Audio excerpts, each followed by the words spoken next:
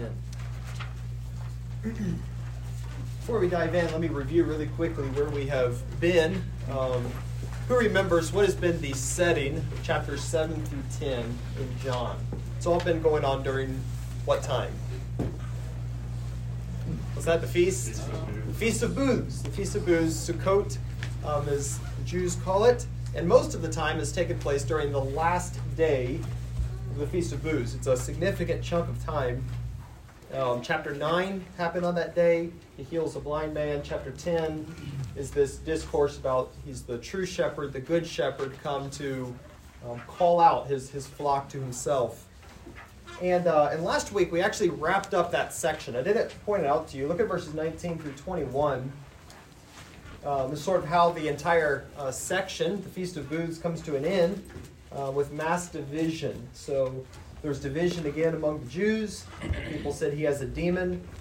Others said these are not the words of a demon. Who can a demon open the eyes of the blind? And comes to an end. In other words, this big section, Jesus just presented himself over and over again as Christ, and it ends in unbelief, division. But it's division among unbelievers. Nobody is confessing him. But with that, now we come to a new section. So if that took place during the Feast of Booths, we come to another feast. So, ask you another question. We said chapters 5 through 12 is another big section in John. What have we called that? It's the what cycle? Remember? It's the festival cycle, right? So we have all these different Jewish festivals, Jewish feasts that are recurring in this section here. And the point John is highlighting all through here is how Jesus fulfills the expectations of the Jewish feasts and all that they symbolized in the holy days. So chapter 5 was Sabbath. Chapter 6 was Passover. Chapter 7 through 10 is the Feast of Booths. 11 through 12 is going to be Passover again. But this morning we come to a different one, the Feast of Dedication. And if the Feast of Booths was just 6 months before Jesus' crucifixion, so it's coming very soon, 6 months away, now we leap forward another 2 months, right? So to a point just 4 months away before his crucifixion, to the Feast of Dedication, or the Feast of Hanukkah. Come to the Feast of Hanukkah. Look at verse 22. And at that time, the Feast of Dedication took place in Jerusalem. It was winter.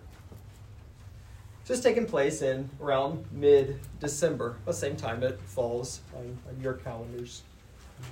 Hanukkah is also known as the Feast of Lights or the Feast of Dedication. It was not a feast that was prescribed in the Old Testament, so you can search all you want, you're not going to find the Feast of Lights or dedication there. It developed in the intertestamental period between the New and the Old Testament, that period of time there. You can read about it in 1st and 2nd Maccabees. It celebrated the rededication of the temple after a really evil man named Antiochus Epiphanes IV. You remember Pastor Farrell taught about him. He was prophesied in Daniel. 1st and 2nd Maccabees, even Josephus identifies him clearly as the one who fulfills what Daniel prophesied. This evil man killed many, many Jews at this time, made being a Jew illegal, having even a piece of the Torah, circumcising your son was a capital offense. On top of all of that, he erected an altar to Zeus on top of the altar in the temple, defiled it, sacrificed pigs on it. As an evil man. All this took place in 167 BC. But then through the leadership of a priest known as Mattathias, along with his 5 sons, one of whom was named Judas, nicknamed Maccabeus, means the hammer. He was quite a military leader. So under their leadership, the Jews retook control of the temple, drove the enemy out of the land. In 164 BC, on the 25th of the month of Kislev, be around our December, the temple was finally cleansed and rededicated. And they celebrated a feast for 8 days. And Josephus tells us this about the event. He says, they made it a law for their posterity that they should keep a festival on account of the restoration of their temple worship for 8 days. And from that time to this, we celebrate this festival and call it Lights.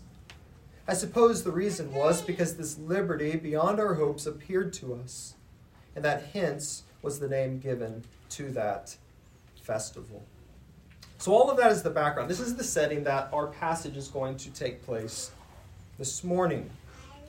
Well, what's interesting is, since this is not a festival that's prescribed in the Old Testament, John does actually not spend much time talking about how Jesus fulfills this festival, because there was no promises attached to it. It's not prescribed in Scripture. Yet I think it is significant. John brings it up for a purpose here this morning.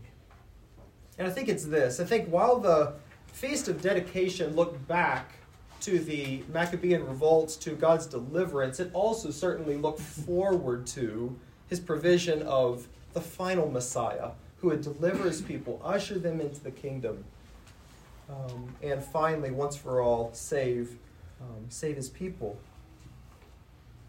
And just as Hanukkah celebrated the liberty beyond hopes which appeared to the Jews, I think John is saying, so also Christ has come to bring a salvation for his people and to accomplish a work that far exceeds anything they or we could have ever hoped for. It's as if John is saying the glory of Hanukkah has come to have no glory at all because of the glory that has come to surpass it in Christ. So that's the background of this passage. It takes place at the Feast of Dedication. That's very important because Jesus is going to present himself as the glorious Messiah, who's much more glorious than Judas the Hammer. So now look at verses 23 through 24, the sinister request of the Jews. And Jesus was walking in the temple in the colonnade of Solomon. So the Jews gathered around him and said to him, "How long will you keep us in suspense?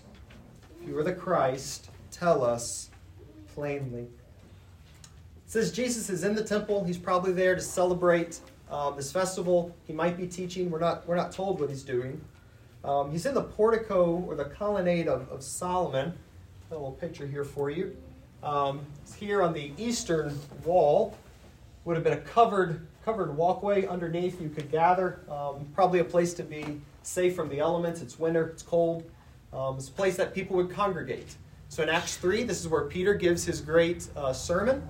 This is where Christ is. They're gathered in the portico of Solomon in the temple. But in verse 24, the Jews, it says, it probably means the Jewish authorities, the Pharisees. The Jews come and circle around Jesus. They gather around him. The idea is that they have come to Christ in order now to trap him. Right here.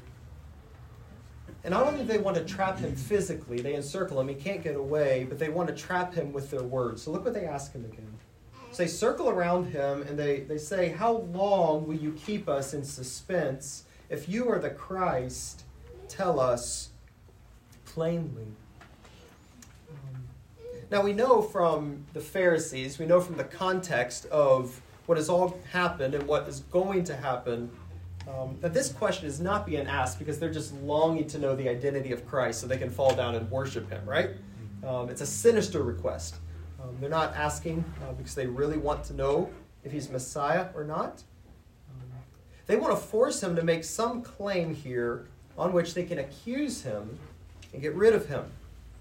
So just remember, 2 months earlier in chapter 9, the Pharisees had already agreed that if anyone should confess Christ, he's to be put out of the synagogue. So I don't think they've had a change in mind here. I don't think they're thinking, okay, I really wonder if he's Christ or not. Another reason is during Hanukkah would have been the prime place to get Jesus to utter a claim to be Messiah, right? Revolutionary spirits would have already been high. They would have been in the air. Everyone's looking forward to the final deliverance, wanting to be free from Rome. So if they can get Jesus to say he's Messiah, they can pinpoint him as an insurrectionist come to lead a revolt against against Rome. So this is a prime place to confront him here. So that is their question. In the rest of the passage, we're going to get Christ's confident reply. His confident reply. And he begins by declaring the culpable unbelief of unbelievers. Look at verse 25. Jesus answered them, I told you, and you do not believe.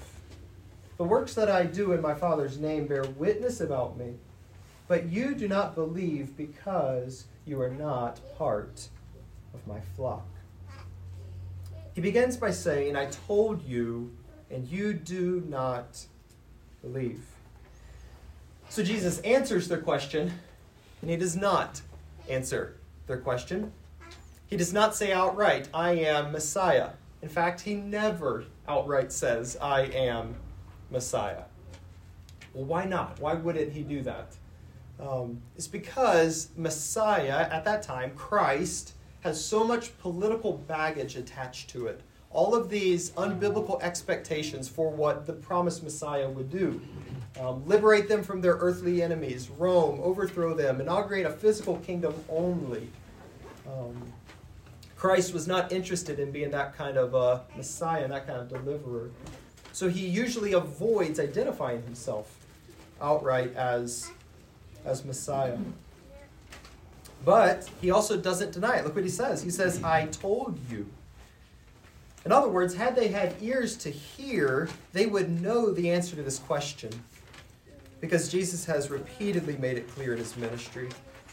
In fact, just the previous 3 chapters at the Feast of Booths, 7, 8, 9, and 10. I guess it's 4 chapters. If all we had was that, it would be crystal clear as to Jesus' identity. And he tells us that he has declared it in 2 ways. Through his words and through his works. Look again. Jesus says, I told you, and you do not believe. It's his words. The works that I do in my Father's name bear witness about me, but you do not believe. Through his words and through his works. So really quickly, let's just stop here to consider how have Christ's words testified to the fact that he is the promised Messiah. Just think chapters 7 through 10, where we've been, the immediate context. How should they have known this from his words? How should it have been obvious that he claimed to be Messiah?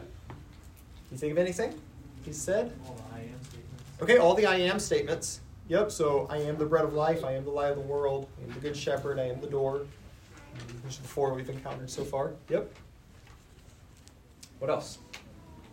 He identified himself as the Son of Man to the blind man. Yeah. Is that a connection to the Christ? That's a messianic title. Yep, and I think the Jews understood it to be. Okay, Daniel 7, Son of Man. Yep. Very good. What else? I'm a little newer to the class, so I'm going out on a limb here. Yeah. Second time in a while. I haven't Go been for down in a while. But if I remember correctly, I believe shortly before this, he attributed himself the title Lord of the Sabbath. Yep. So chapter 7, he indicates that he fulfills Sabbath. The very works that he's doing on the Sabbath reveal that he's not only God, that's the point he made in chapter 5, but he is accomplishing the very things Sabbath anticipated and pointed to. So, yep. Good. His eternal existence as well. Yeah. Before Abraham was, I am. Yeah. That was a pretty bold statement. It was. Yes, there are a number of things. Let me just list them for you, what I have there in your outline there. He fulfills Sabbath. He is the provider of living water, the Holy Spirit. He's the light of the world. He delivers people from death and slavery to sin. He claims to be the promised seed of Abraham. He claims to be the God of Abraham.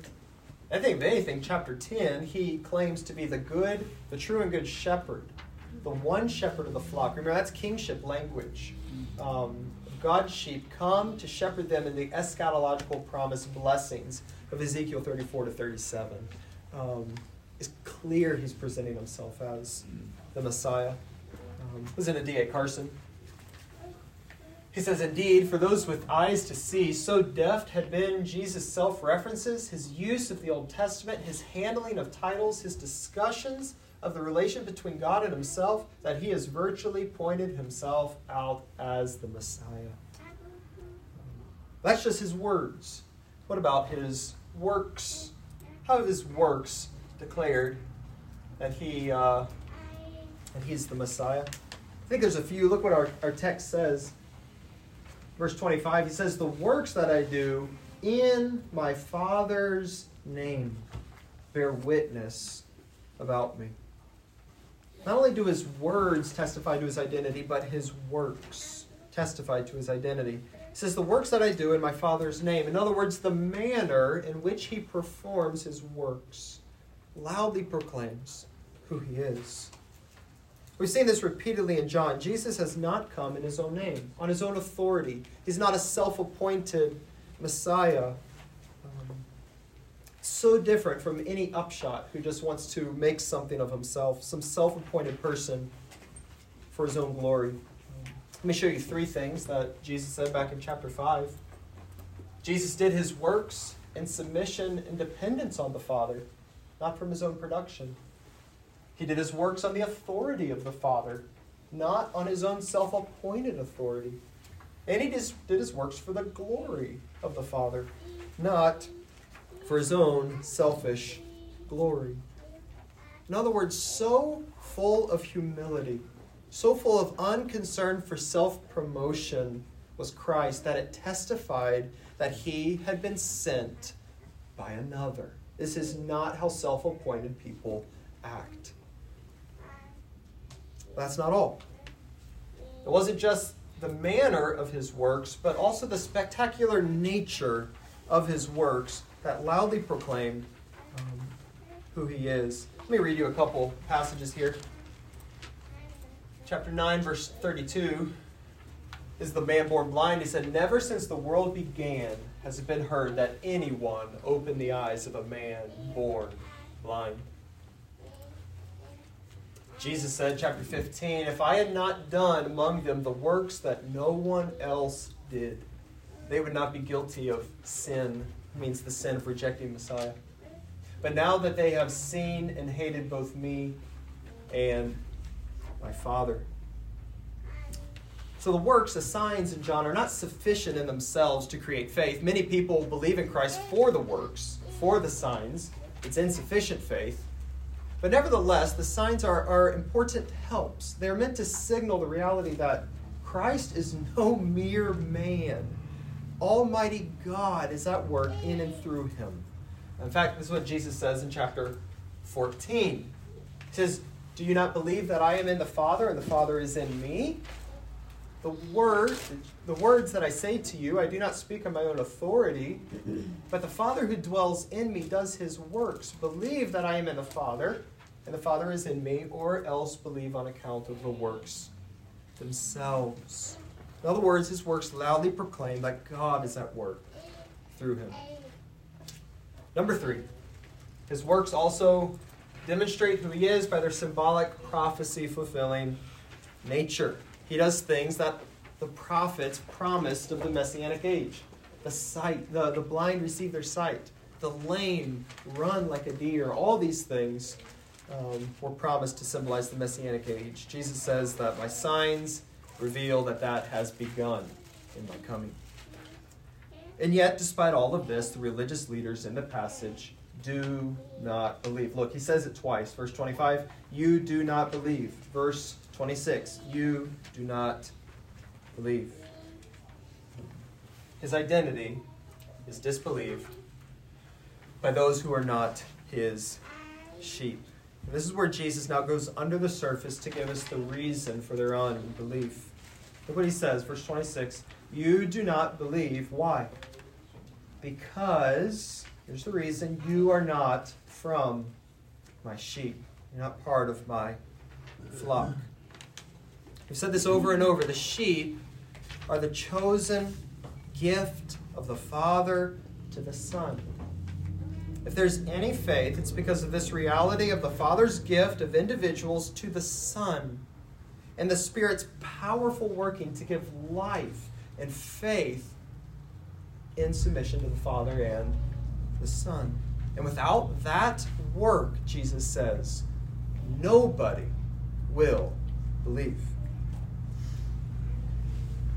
Before we go on to unpack this even more, I want to say a few things here. First, notice that Jesus does not see a contradiction here between divine sovereignty and human responsibility. They are responsible to believe. And they're responsible for their unbelief. Jesus has just demonstrated that, right? He's given them reason after reason why they should have believed in the face of so much testimony of who he was. In other words, they have no excuse for their unbelief. God has given them all they need. The cause of their unbelief resides in themselves, in their depraved spiritual condition. So remember back in chapter 8, Jesus says, you do not believe because you are of the seed of who? Of the devil. You have the devil's DNA. You cannot believe. It's their own depraved hearts that hinders them. They are lovers of darkness and so cannot come to the light. John Calvin helpfully comments on this passage here. He says, if anyone murmur at this, arguing that the cause of unbelief dwells in God. Okay, so he says, you cannot believe, you do not believe because you're not my sheep. You're not chosen by the Father, given to the Son. If you argue the cause of unbelief dwells in God, because he alone has the power to make sheep, I reply, he is free from all blame, for it is only by their voluntary malice that men reject his grace. God does all that is necessary to induce them to believe, but who shall tame wild beasts? This will never be done till the Spirit of God change them into sheep.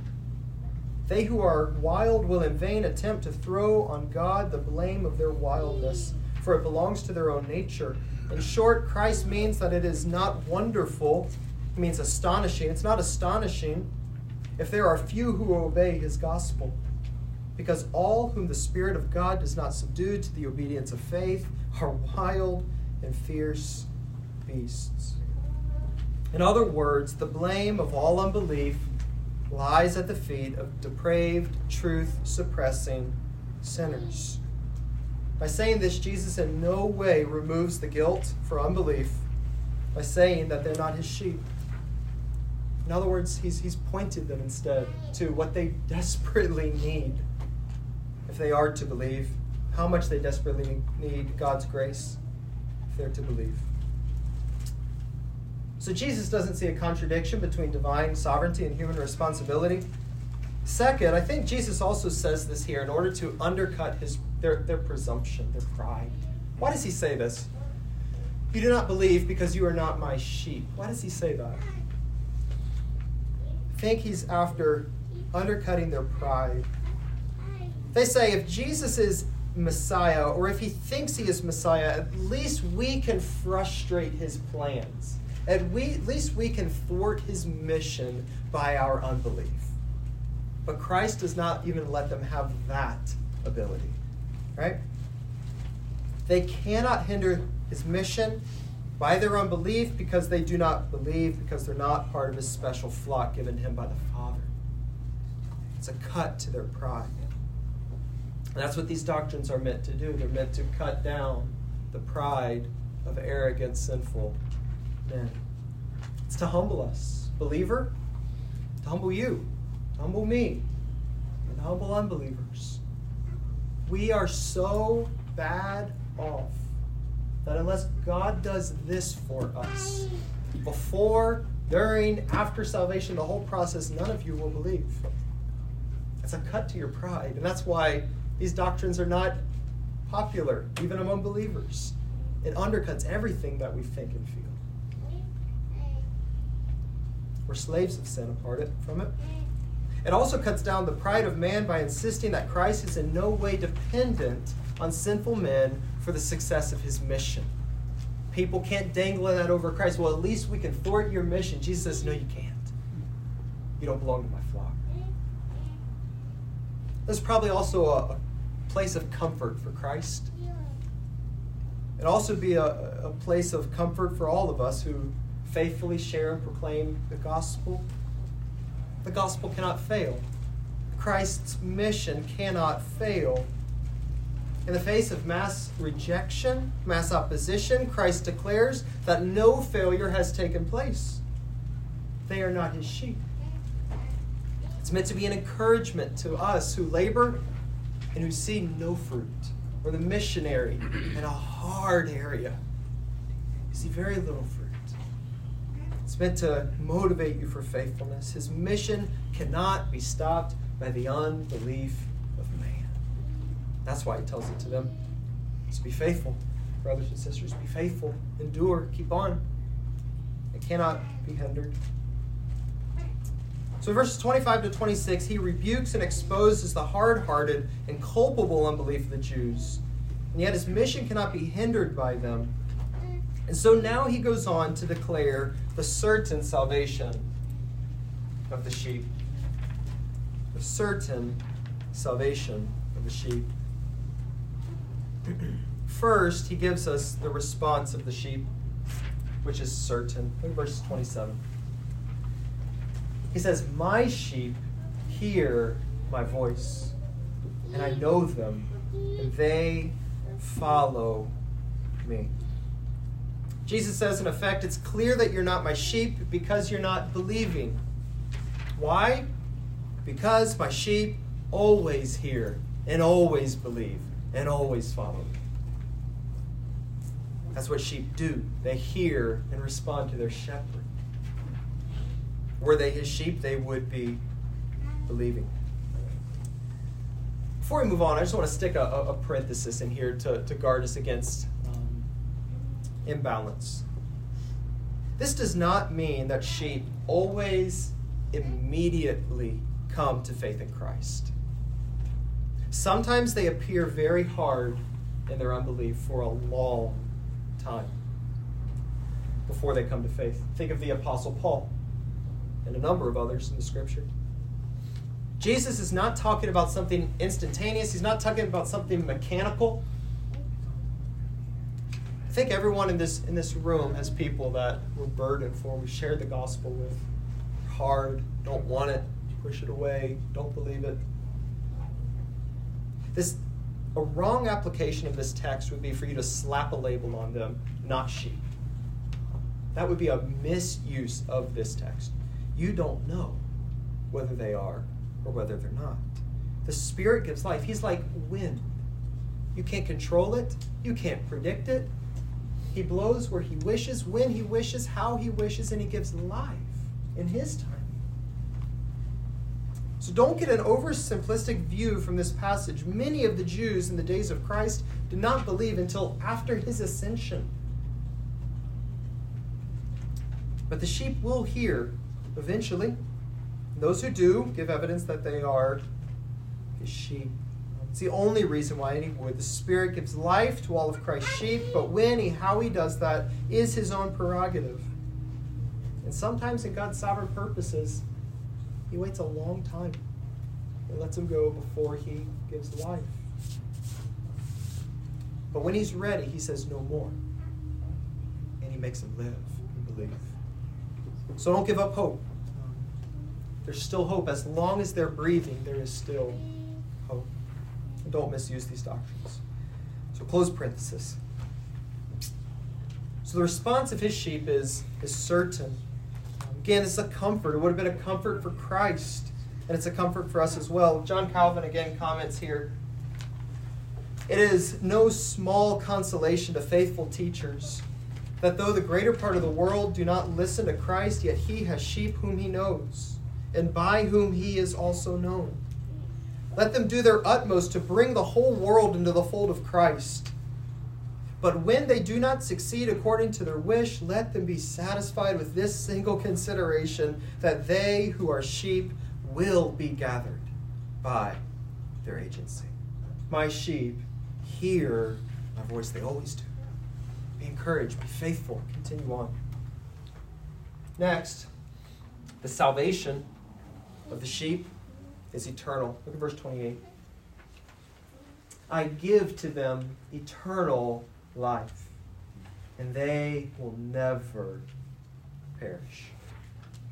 Eternal life is the gift Christ gives to his sheep. So what is eternal life? We've talked about this many times in John. Eternal life is first a quality of life. It is the life which characterizes the new creation. It is the forgiveness of every one of your sins.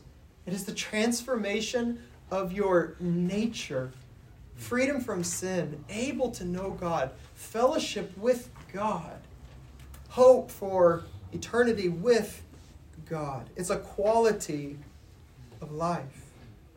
But it's also a quantity of life. Eternal implies that it is eternal. It does not end. He gives them eternal life. It begins now in this life. You have eternal life. You're not just going to get eternal life. It begins now and it spills over into the new creation which is coming. Jesus says he gives to them eternal life. And if it wasn't clear enough, he gives us the negative flip side. Look what he says. And they will never perish. The Greek couldn't be stronger. It's they will most certainly not perish into the ages. Never perish, his sheep. Christ's sheep, those souls given to him by the Father, not only certainly believe in Christ, but to them Christ also certainly gives them eternal life. And they will never perish. So believer, hear the comfort in this for you. You who are trusting Christ, true believer, clinging to Christ as your life. You're aware of your sin. You know your only hope is in him. You've embraced him as your Lord, your God, your Savior. You will never perish. Ever. Not one of you, not one of his sheep will fail to believe in him, and not one of his sheep will he fail to give eternal life and save them from perishing. Not one. It's a glorious promise. But you might be thinking, well, Michael, that sounds good so long as I can maintain my hold of him. But what if I jump out? What if I let go? What if I cannot hold out on my profession that long? What if I should be overwhelmed by persecution or temptation? Or what if some external force comes along that's stronger than my faith and I reject him? I know the weakness of my faith. I know how frail I am. I know how quick to temptation I am. How do I know that I won't walk away and so perish? And it is true that there is a thing of apostasy. There is such a thing as false disciples. John of anywhere declares it to us. But where Jesus goes in this passage is to comfort true believers by telling them that he gives them eternal life, and that is secure because it is ultimately not based on their grasp of Christ, but on his grasp of them. Look at verse 28. He says, no one will snatch them out of my hand. You will hold me fast. Amen. My Father who's given them to me is greater than all. No one is able to snatch them out of my Father's hand. I and the Father are one. So the preservation of his sheep is unbreakable. He's not denying that true believers do and must persevere. They do. They must. There is personal responsibility here. We're called to work out our salvation with fear and trembling. But you must do that by remembering the second half of that verse. What is it? For it is God who is at work in you to will and to work for his good pleasure. And that is what Jesus tells us here. The eternal life of his sheep is secure because while they do believe and persevere in believing, their final salvation is dependent on him, not on them. He's come to give them eternal life, which not only includes the offer, but the securing of that life. And he tells them that it is dependent on the strength of the Son's hand. It's dependent on the strength of the Son's hand. No one will snatch them out of my hand. The sheep are as secure as Christ's hand is strong. The only way for a single one of these sheep to perish is for someone or something to wrench it out of the hand of Christ. He not only gives them eternal life by dying for them, but by holding them, so that neither they nor anyone else should cause them to abandon Christ and so perish. He's taken it upon himself to see that every single one of these souls given to him by the Father will make it all the way home. If that were not enough, he gives us the fact that it's dependent on the strength of the Father's hand. My Father, who has given them to me, is greater than all, and no one is able to snatch them out of my Father's hand. The Father has given these sheep to the Son as a gift for his eternal glory and honor as shepherd and redeemer. Do you know that about yourself? You are a gift of the Father to the Son. You live like that? Do you know that? You're part of his bride. And because the Father has done that, he is ultimately the one standing behind Christ's coming. He is ultimately the one standing behind Christ's promise and Christ's ability to preserve his bride. And the Father is greater than all. None greater. It says, in his hand the sheep are held. And the only way for one of them to perish and not come to eternal life is if something greater than the Father should rip them out of his hand. Not even the devil and all of his demonic hordes can hinder the Father's ability to save even one of these sheep. Should a single soul perish for whom the Father is given to the Son, God would cease to be God. That's what he's saying. So, believer, you'll never perish. Your very faith in Christ was the gift of God to you as a chosen sheep, and if he's done that, then know that it's also not up to you to keep yourself. You're as secure as the hands of the Son and the Father are strong. You most certainly will never perish, just as certain as the truth, as God is God. It's an unbreakable chain of sovereign grace. And if you're a sheep, these truths do not call you to passivity. Great, he's going to keep me. What does it matter? If you're a sheep, that's not how you respond. They're meant to call you to cling to him even tighter. To look to him to keep you in the love of Christ.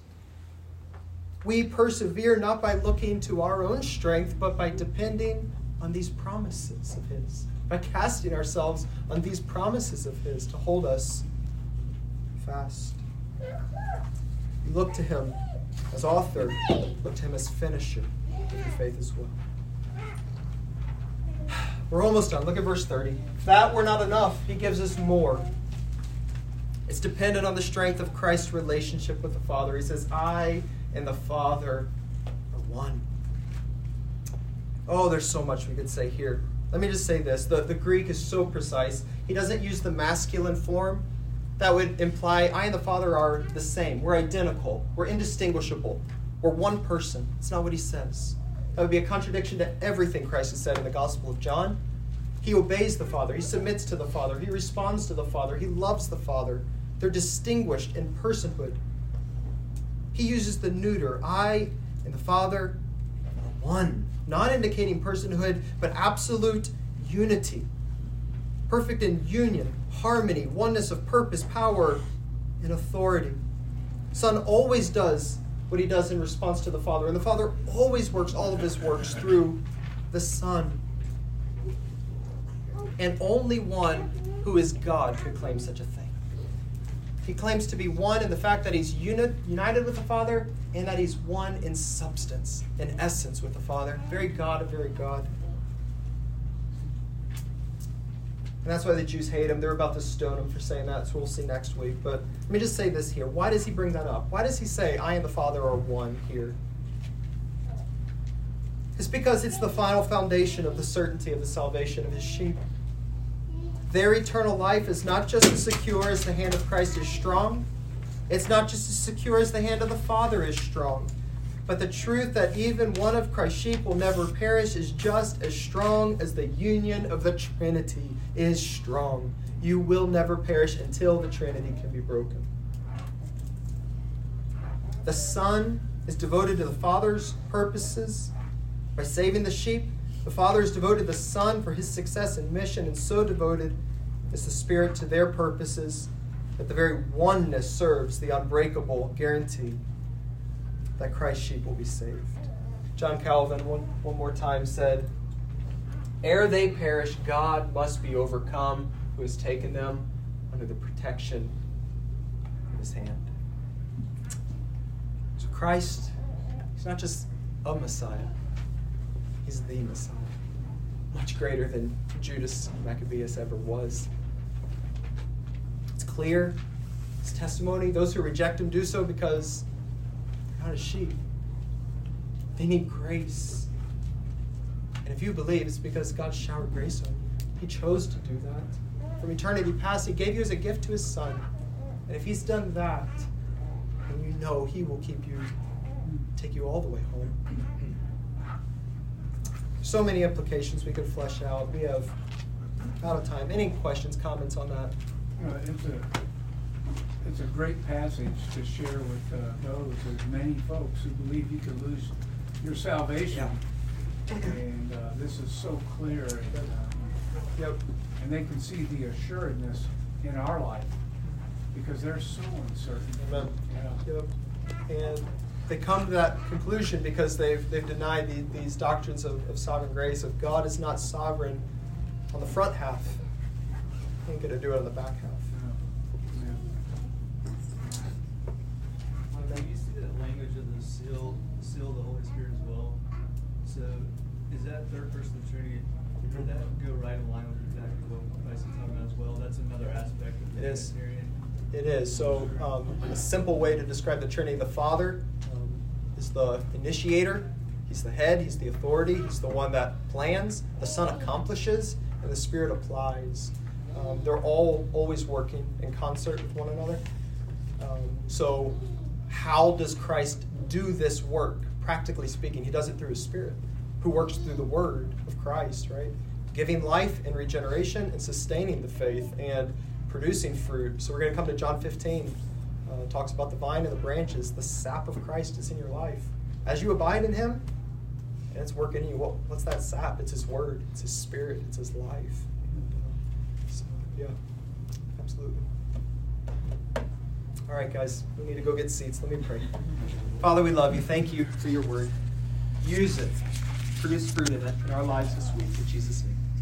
Amen.